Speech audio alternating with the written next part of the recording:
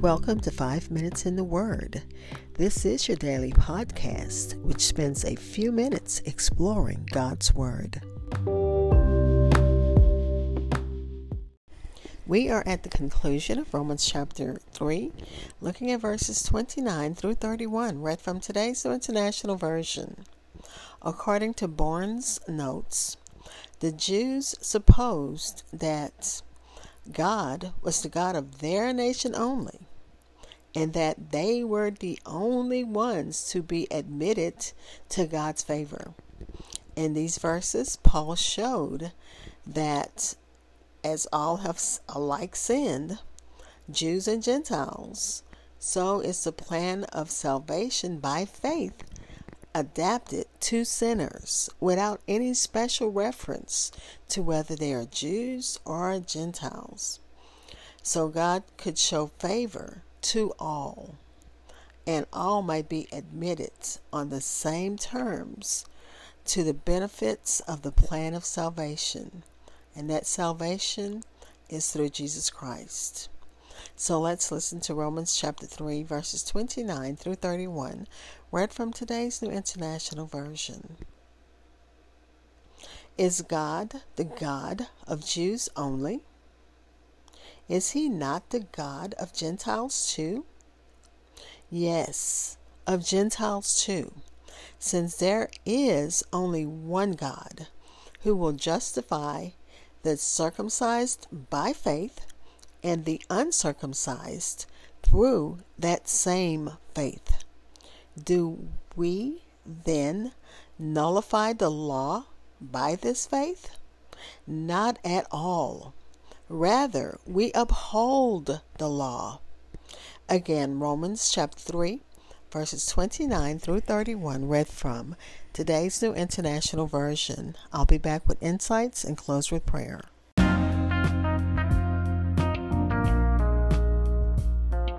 Hi, this is Hope Scott, and I pray that you are enjoying my podcast. Stitcher listeners, you can listen, like, and follow on Pandora.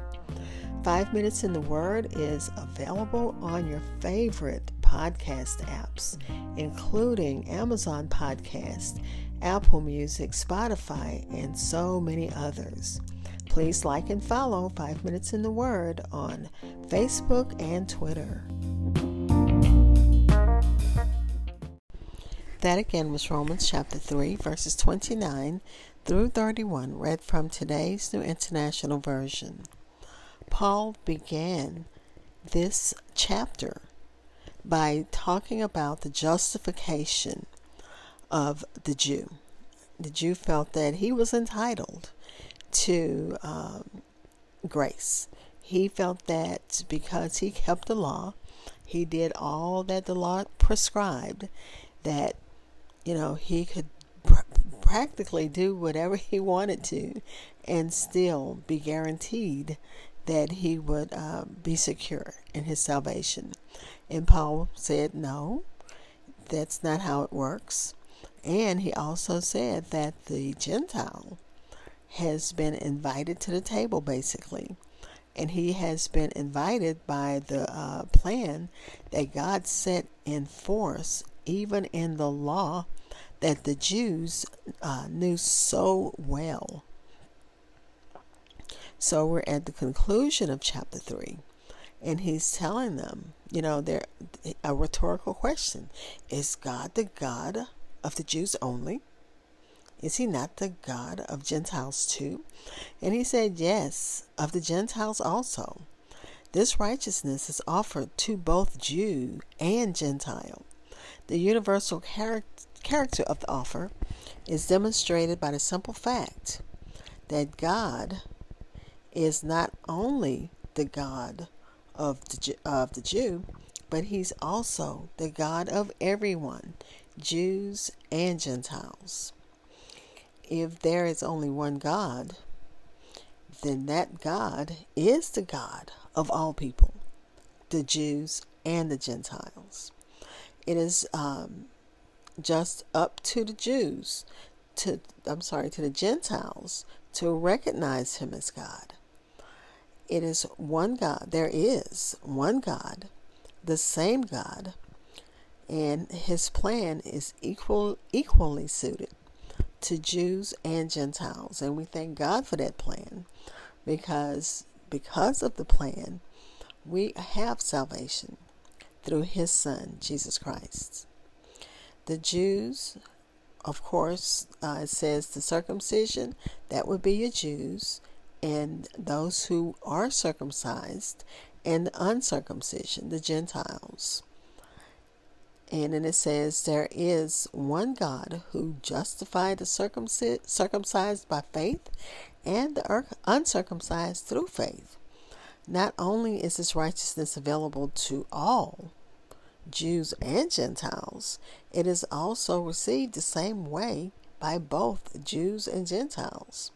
Since one God justifies both, or justifies all, he justifies them in the same way. He justifies us in the same way. By faith, through faith. There is no difference in the meaning of these expressions. Both denote that faith is instrumental. It is the instrumental cause of justification. Faith is the instrumental cause of justification or acceptance with God. And faith in his Son. Faith in the saving work of his Son on the cross. The inference is, if justification be by the law, then the Gentiles who are without the law cannot be justified. And yet they also rejoice in God as their justifier. The Jew had been long ago in the faith because they had the law. The Gentiles had lately obtained faith from them.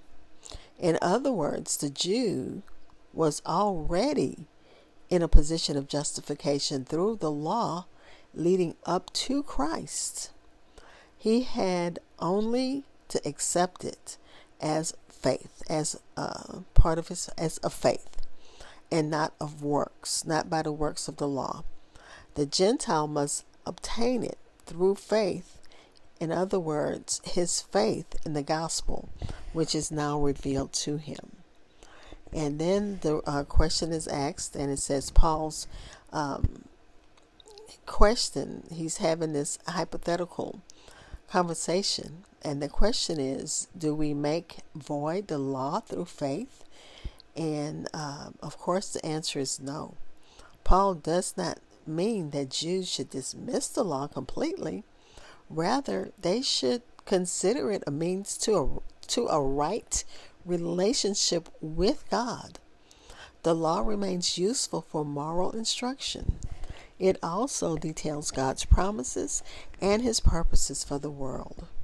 We can see how someone would ask, if the law doesn't make us righteous, what good is it? Paul, you just said that the law is void. You are going against the law of God when you said that. And Paul said, certainly not. He didn't make the law void. He didn't cancel the law. Paul affirms that the law is holy and good. However, the law also identifies sin and testifies that humanity is under the power of sin. It does not help overcome sin. Paul specifies that the law is not to blame.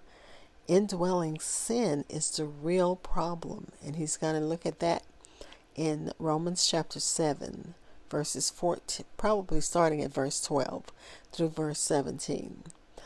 As the apostle will demonstrate in Romans 4, which is the next chapter, the law anticipated the coming gospel of justification by faith, apart from deeds of the law. Therefore, the gospel establishes the law, fulfilling its own predictions. Let's pray.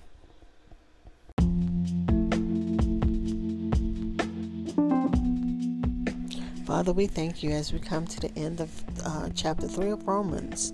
I pray that your word reaches again everyone who needs to hear it in the name of Jesus.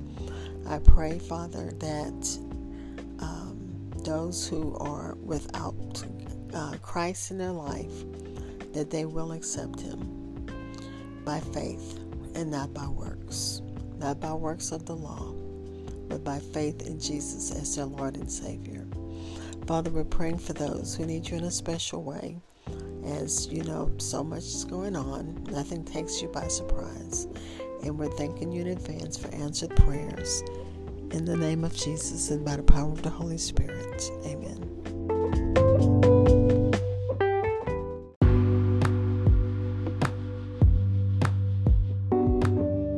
Thank you for spending time in God's Word with me.